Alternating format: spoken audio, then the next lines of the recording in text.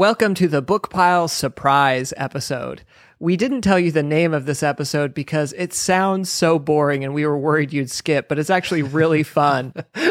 It's the Oxford Book of Aphorisms. All right, here we go. Hey everyone. Philosophers invented aphorisms because they know we don't read their books, but we'll read a tweet. And this is The Book Pile. I'm Kellen Erskine. I'm a comic, a father, and as Heraclitus said, war is the father of all things. I'm not sure how that applies, but I just thought it was cool that me and war are both fathers. And I'm David Vance. I'm always trying to say clever things, hoping they end up in a book of aphorisms. But then a wish is only a dream you put in a cage.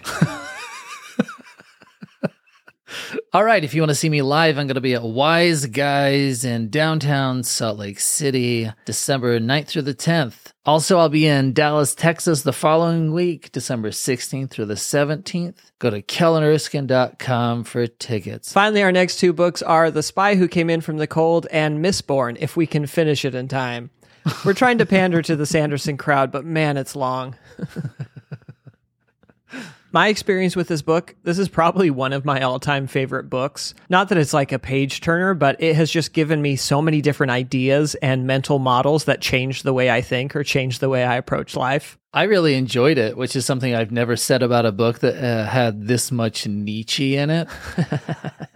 But I would argue that it at least was a page-turner for me and that it was a very easy read. Mm-hmm. I know, Dave, you mentioned before I read it that maybe 80% of the quotes were fine and the remaining 20 were fantastic, which I agree with, and which I'm sure the guy who put this book together would love to hear after he combed through tens of thousands of these to find what he thought were all the best ones.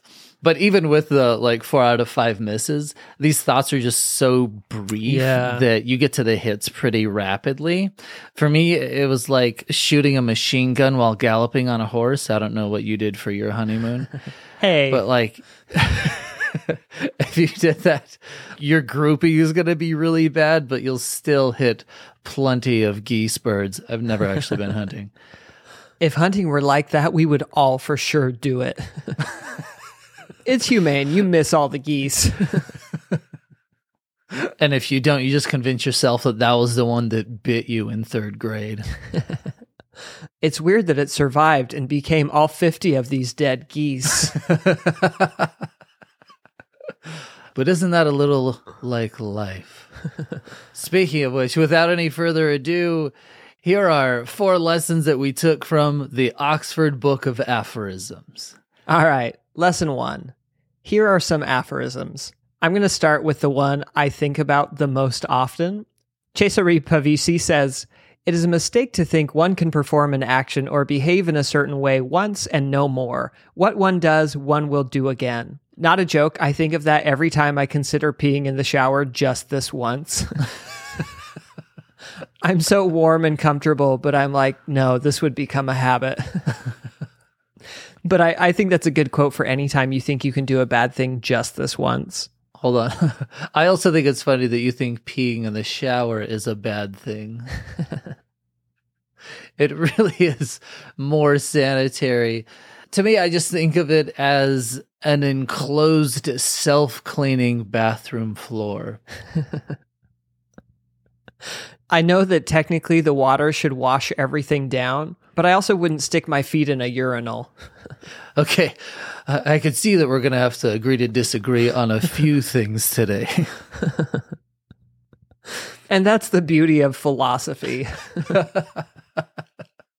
Next, here's one from Voltaire if you hate politics.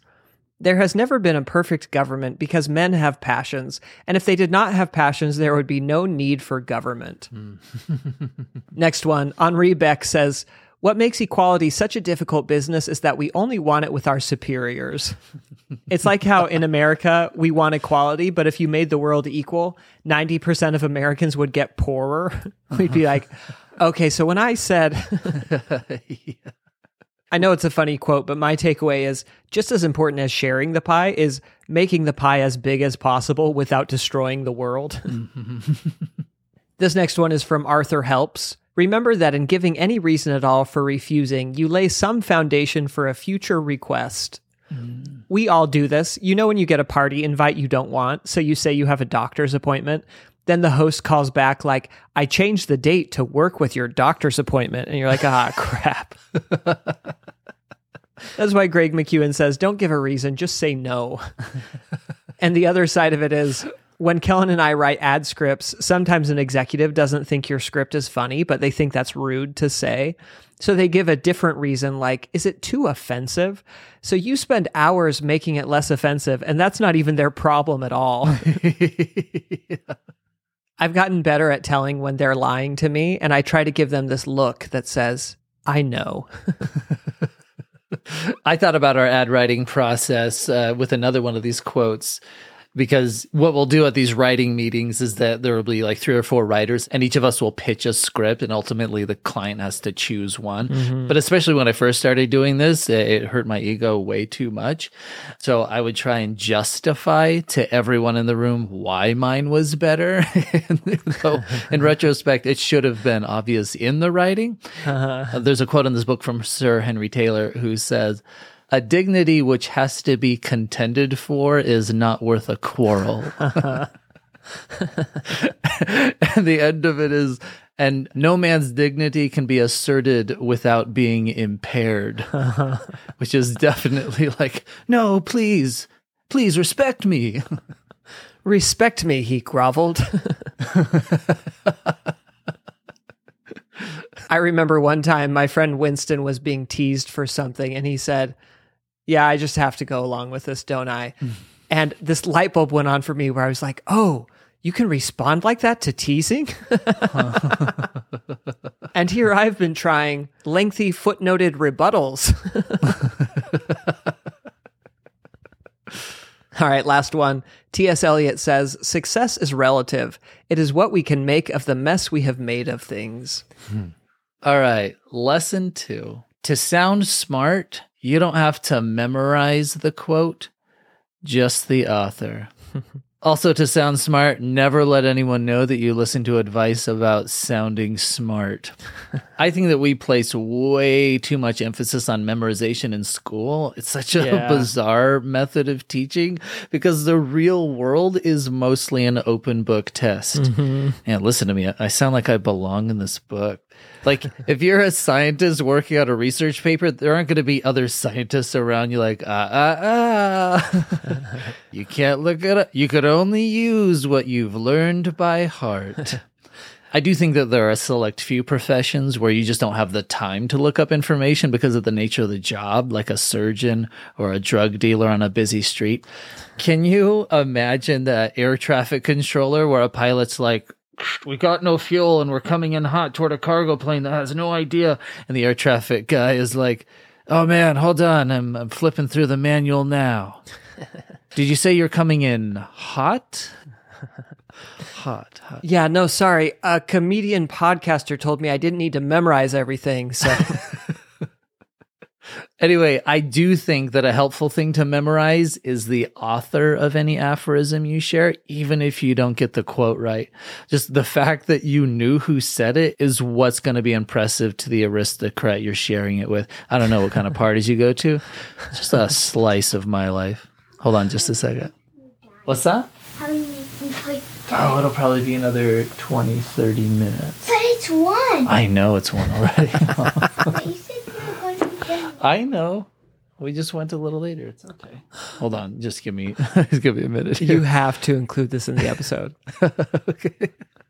A little behind the scenes commentary on this moment. I hope everyone could appreciate the absolute perfect timing of my cute 6-year-old interrupting the podcast the moment I had said just a slice of my life. Anyway, after I left the podcast here for 5 minutes to be a great dad and apologizing to a small child, I returned to the mic. I'm like, get out of here. I'm making jokes about airplanes. Anyway, back to us.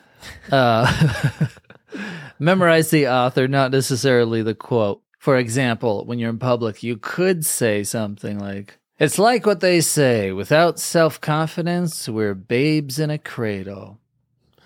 Or you could say something like, that reminds me of Marcel Proust when he said something like, people don't die for us immediately.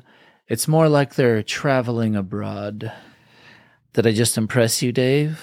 Yes. Another example, you could say, I forget where I heard this, but a man with a career can have no time to waste upon his wife and friends. He has to devote it wholly to his enemies. That was Taylor Swift. Or you could walk into a ballroom, grab a champagne off a butler's tray, and let it spill confidently onto the floor as you exclaim, as Volvanarge said, the things we know are the things we haven't been taught. You take a swig, throw the glass over your shoulder, and everyone's going to be like, is that some sort of superhero professor? But I chose that quote because it means nothing. Like, it's one of those quotes that while I was reading this, I put in the category of just a bunch of words put together. All right, lesson 3, miscellaneous. For this next one, Kellen can tell you I sometimes like telling him bad news, because you know how if I talk about how the world is bad, it means that I am good and also smart? Landor says, we must not indulge in unfavorable views of mankind, since by doing it, we make bad men believe that they are no worse than others, and we teach the good that they are good in vain. You know the personality type on Twitter? They can't wait to tell you gleefully that, like, Malala got Me Too'd. Like, what are we doing here? What's your goal? She didn't, by the way. This one's from Vovinag. Men sometimes feel injured by praise because it assigns a limit to their merit. Have you ever been insulted by a compliment because you didn't think it was good enough? I don't know why I'm asking, Kellen. I know you have. Well, I also look at the other end of this. There's certain things you don't want to be praised at because it isn't merit to you. When I was pursuing comedy, but also several years into a water softening job, my boss at one point said, "You know what, Kellen? You're already going from a good water treatment technician to becoming a great one." I was just like, ugh, like seeing my whole future ahead of me. Like, I don't even want to be a good one. I hope your boss knew that that was just what you needed to pursue comedy. Here's an idea that used to boggle my mind as a kid from André Gide. There might very well be nothing, nor anyone, no one to notice that there is nothing and to consider that natural, but that there is something. I shall never cease being amazed at this. Another thing that amazes me is that 14 billion years ago in the Big Bang, there were quarks and gluons with unfathomable heat at the dawn of existence, never dreaming one day they would be part of a Cheeto. Last one from Oscar Wilde. The tragedy of old age is not that one is old, but that one is young. And I wonder if when you're old, you don't feel old, you just feel like a young person in an old person's body. Because right now I tell myself, yeah, I'm still young. I'm like a few years out of college. And then I go to a college and I'm like, but who are these children? Also, you have arthritis. That joke might sound harsh, but I started going bald when I was 19. So, all right. Lesson 4. Take aphorisms with 2 to 10 grains of salt. This is also how I sell cocaine. As I read this book, I found myself creating new categories and populating them as they came up. I'll go through some of my favorites. The first category is simply called truth. Joubert said, "To teach is to learn twice." I love this. I found it to be true in my experiences. And also from now on, it'll sound less harsh if I rephrase that other aphorism as, those who cannot do, learn twice. There's another one. How comes it that our memories are good enough to retain even the minutest details of what has befallen us, but not to recollect how many times we've recounted them to the same person? It's so true. So relatable. I've actually had this happen with Dave. I've told Dave just in regular conversation, like if you find me repeating a story that I've already told you, feel free to interrupt and let me know. And it's happened a couple of times, and both times it's still really hurt my feelings. I've had a different version of that where I was talking with my brother Ben, and he started expressing one of his ideas to me. And I said, Ben, that's my idea. You heard it from my podcast. The next category I called something that feels true. So for me, it's when something can't logically be proven or it's just plain abstract, but rings of truth. Elizabeth Bibesco in Haven says, death is a part of this life and not the next. It's another one from one of Ronald Furbank's novels. Quote, the world is disgracefully managed. One hardly knows to whom to complain. I love this. And I would say, though, that through the centuries, when people don't know who to blame for big problems, their default is the president. The next category I've called speak for yourself. Mark Twain says, when people do not respect us, we are sharply offended. Yet deep down in his heart, no man much respects himself. And I was like, I mean, yeah, Mark, maybe it's true for me and you, but don't spread that around. Italo Svevo said, one need only remind oneself of all that we expect from life to see how very strange it is and to arrive at the conclusion that man has found his way into it by mistake and does not really belong there. This whole thought to me really has this tone of, am I right? It sounds like a fatalist trying stand-up for the first time.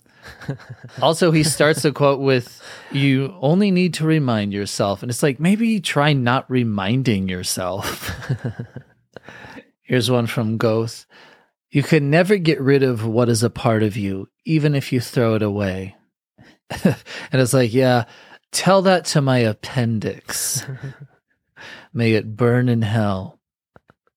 Next category. When was this ever applicable? So there are a few thoughts scattered throughout this book where it's like, I'm not sure why any of this was necessary. First up, life is a great bundle of little things. All right, man. Next one. To save a man's life against his will is the same as killing him.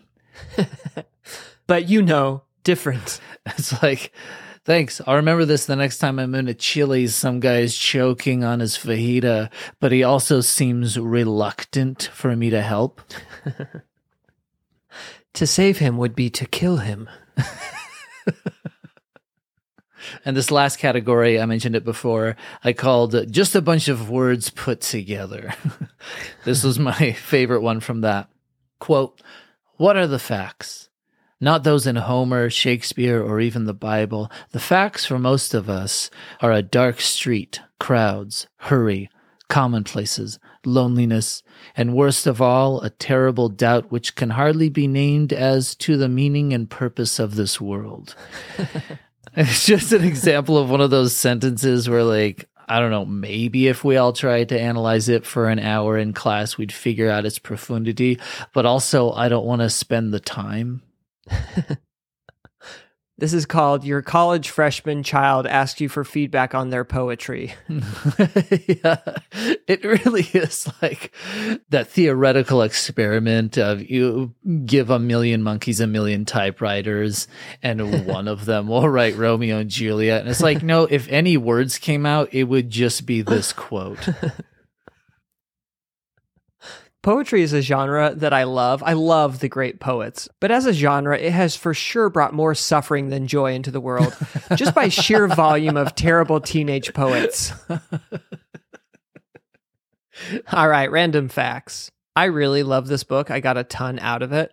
But I sort of wish I could ask the author, so, like, did any women say anything good? Or like anyone from China? Or... Yeah, it's like when he was about to publish it, he was like, hold on.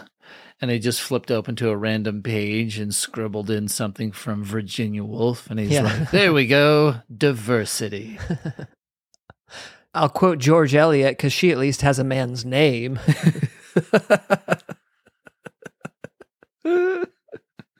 So speaking of the author or curator of this book, his name is John Gross. My favorite How Did You Two Meet story, a man and a woman, a guy had this last name. They were at a business conference and not even trying to be funny, just having lived a whole life with this name where I'm sure it loses its meaning once you've written it down a million times. His name tag said, "Hi, I'm Gross." And they both laughed, and I guess she was like, give that surname to me and my kids forever. Rapid fire, here are some of my favorite aphorisms in the book with no commentary. Before doing someone a favor, make sure that he isn't a madman. No tears in the writer, no tears in the reader. To do just the opposite is also a form of imitation. In order to compose, all you need to do is remember a tune that no one else has thought of. A man should never be ashamed to own that he has been in the wrong, which is but saying, in other words, that he is wiser today than he was yesterday. Nothing is more dangerous than an idea when a man has only one idea. It is of no avail to weep for the loss of a loved one, which is why we weep. The tyrant grinds down his slaves, and they don't turn against him. They crush those beneath them. Oh, that was Bronte, a woman. It is only the poor who are forbidden to beg. Not every end is a goal. The end of a melody is not its goal, but nonetheless, if the melody had not reached its end, it would not have reached its goal either, a parable. It may be that the stars of heaven appear fair and pure simply because they are so far away from us and we know nothing of their private life. Yeah, I think I would enjoy Instagram a lot more if all the pictures were 50 light years away. A hen is only an egg's way of making another egg. I thought this quote was funny, not meaning to be. This is Charles Baudelaire. He says, prizes bring bad luck. Academic prizes, prizes for virtue, decorations, all these inventions of the devil encourage hypocrisy and freeze a spontaneous upsurge of a free heart. I love this quote about not receiving big prizes, especially after reading on Wikipedia that after the death of Baudelaire's stepfather, Charles received nothing in his will. Well, wait, I thought he had to come of age, and in the meantime, Olaf was his guardian. All right, to recap, our favorite lessons from the Oxford Book of Aphorisms. 1, here are some aphorisms. 2, to sound smart, you don't have to memorize the quote, just the author. 3, miscellaneous. 4, take aphorisms with 2 to 10 grains of salt. And 5, I'm just coming up with this off the top of my head. I just think that if your body were to be put at the disposal of a stranger, you'd certainly be indignant. Then aren't you ashamed of putting your mind at the disposal of chance acquaintances by allowing yourself to be upset if he happens to abuse it?